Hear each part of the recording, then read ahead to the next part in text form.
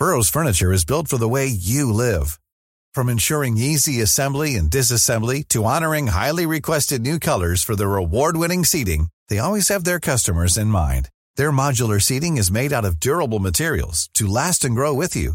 And with Burrow, you always get fast, free shipping. Get up to 60% off during Burrow's Memorial Day sale at burrow.com/ACAST. That's burrow.com/ACAST. burrow.com/ACAST.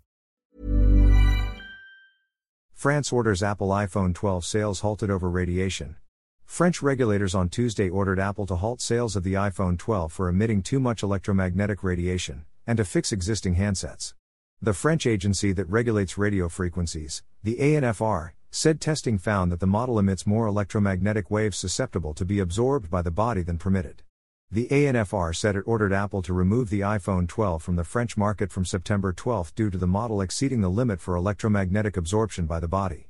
It said accredited labs had found absorption of electromagnetic energy by the body at 5.74 watts per kilogram during tests simulating when the phone was being held in the hand or kept in a pocket. The European standard is a specific absorption rate of 4.0 watts per kilogram in such tests. Concerning phones already sold, Apple must in the briefest of delays take corrective measures to bring the affected phones into compliance, said the ANFR in a statement on its website. Otherwise, Apple will have to recall them.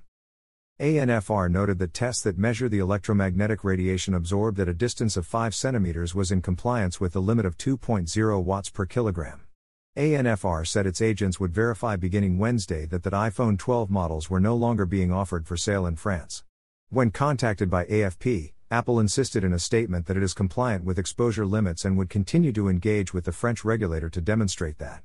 Regulators in a number of countries have limits on the amount of electromagnetic radiation mobile phones may emit to prevent adverse health effects. The World Health Organization, WHO, states on its website that following a large number of studies that no adverse health effects have been established as being caused by mobile phone use.